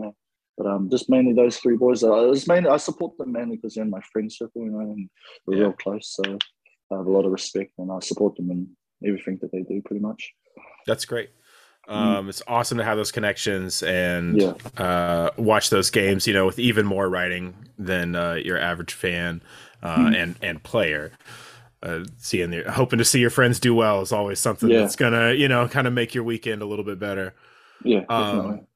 You have, and the many teams that you were on, you've been a captain several times at Mount Albert, vice captain on the Maori.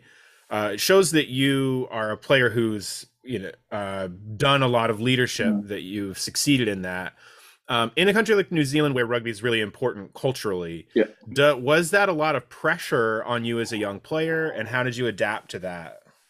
At first, I thought it was a lot of pressure, but when I first started Mount Albert, that's pretty much when I started to grow into that role. I had a coach named Jeff Moon, who's actually passed on. He was really close to me, and he taught me a lot of things around leadership and how to manage your team and whatnot. But I was a real quiet boy growing up. Like, I didn't say much. Usually I just most of the time I just lead with my actions. So I think he definitely saw something in that, me leading with my actions, and he actually was able to bring the words out of me, if you know what I mean, like to become a leader. So at first I would say there was a bit of pressure, but eventually you grow into it, and that's what makes you a leader, I guess. Just growing into it, accepting the role, walking towards all that pressure and all that, all of that, So Excellent. Well, it certainly shows. I've enjoyed watching you play this season, as you struck me as a guy who really just puts his head down and does the work, when you're out there, which is really was fun to see, and I think helped create a lot of the success early in the season that the team is still riding on. You've talked in interviews, including tonight already, about how much the opportunity just to travel and see the United States was part of your decision to come play in Major League Rugby. Do you think that's a big draw, generally speaking, for international players to MLR? just want to come and see the country, and anywhere that you've really enjoyed so far, or that you're really looking forward to visiting in the U.S.? Yeah, that was one of my main decisions to come over, just to see the world, and also for the experience. Over the couple of years, I haven't had much rugby with COVID and injuries and stuff. So being able to play some rugby, some good rugby at a good level, that really that was probably one of my other big decisions to come over and get some games under my belt, get my fitness back and stuff, get my confidence back. But in terms of what you said, man, like I think that's going to attract a lot of people. A lot of people like Americans, man. Like you see them on TV. Like most of the stuff you watch today, America, America, America. Like that's just in your social media, on your TV, everywhere you go. So it's just the vibe, the sightseeing, all of that. That'll attract a lot of people eventually. Like you got guys like bloody Ma'anonu playing, Nehemona Skara, Waisake Naholo just come over signed off New York. So that's awesome for them, man. It's awesome for the league as well. It's going to build an awesome reputation, and it's just going to go uphill from here. Yeah, I think it is a really powerful draw. Yeah. I think it's something that Americans kind of can take for granted a little bit, and just not really think about, occur that, for many players, just the opportunity to come live in the U.S. for a few years and see, so many different cities and things can be a big part of the attraction. While you're here, would you be interested in connecting with any American indigenous culture, like the Wampanoag village down at Plymouth Patuxet that's not too far from where the Free Jacks train? And there's a really great world-class museum down in southeast Connecticut as well, the Mashantucket Pequot Reservation. Is that something that interests you at all? It didn't cross my mind, but since you bring it up, man, I'd love to do that, man. That'll be awesome. I'd like to teach them a bit of my culture and them teach me a bit of their culture. It's the better for both of us. The more we can teach each other about our culture, the more we can get out throughout the world. So, thanks for the idea. That'd be awesome. Yeah, no problem. Great. Well, I've only got a couple questions left. First one's still about rugby, kind of fun, and then a real fun one to close us out. One Phil knows well. Rest and recovery are a big part of a 16-match season. To make sure you're healthy, ready to hit the pitch every week. When you've had like a full 60, 80-minute shift, what does your next day, your day off, look like for you personally? Like, how do you unwind and refuel before training is going to start back up for that week? Oh, I'm not special, man. I just literally go out and eat bloody takeaways and get whatever I can put down my bloody throat, and I just sleep all day, watch movies. That's my recovery, man. I'm pretty useless with my recovery at the moment, so mine's just eat and sleep, man. That's good. You're making a lot of club rugby players feel really good about themselves with that answer. So that's all anybody I knew. I might be lucky at the moment, but maybe in about 5 years' time, man, it might catch up to me. So I better start taking serious. Yeah. Excellent. So last question. You're hosting a big house party for the Free Jacks team. Everybody's coming.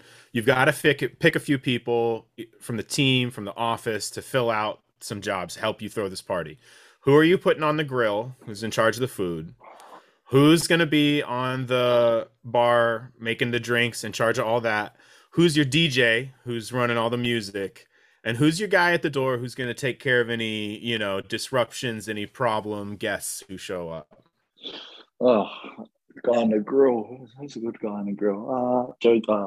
Foster do it.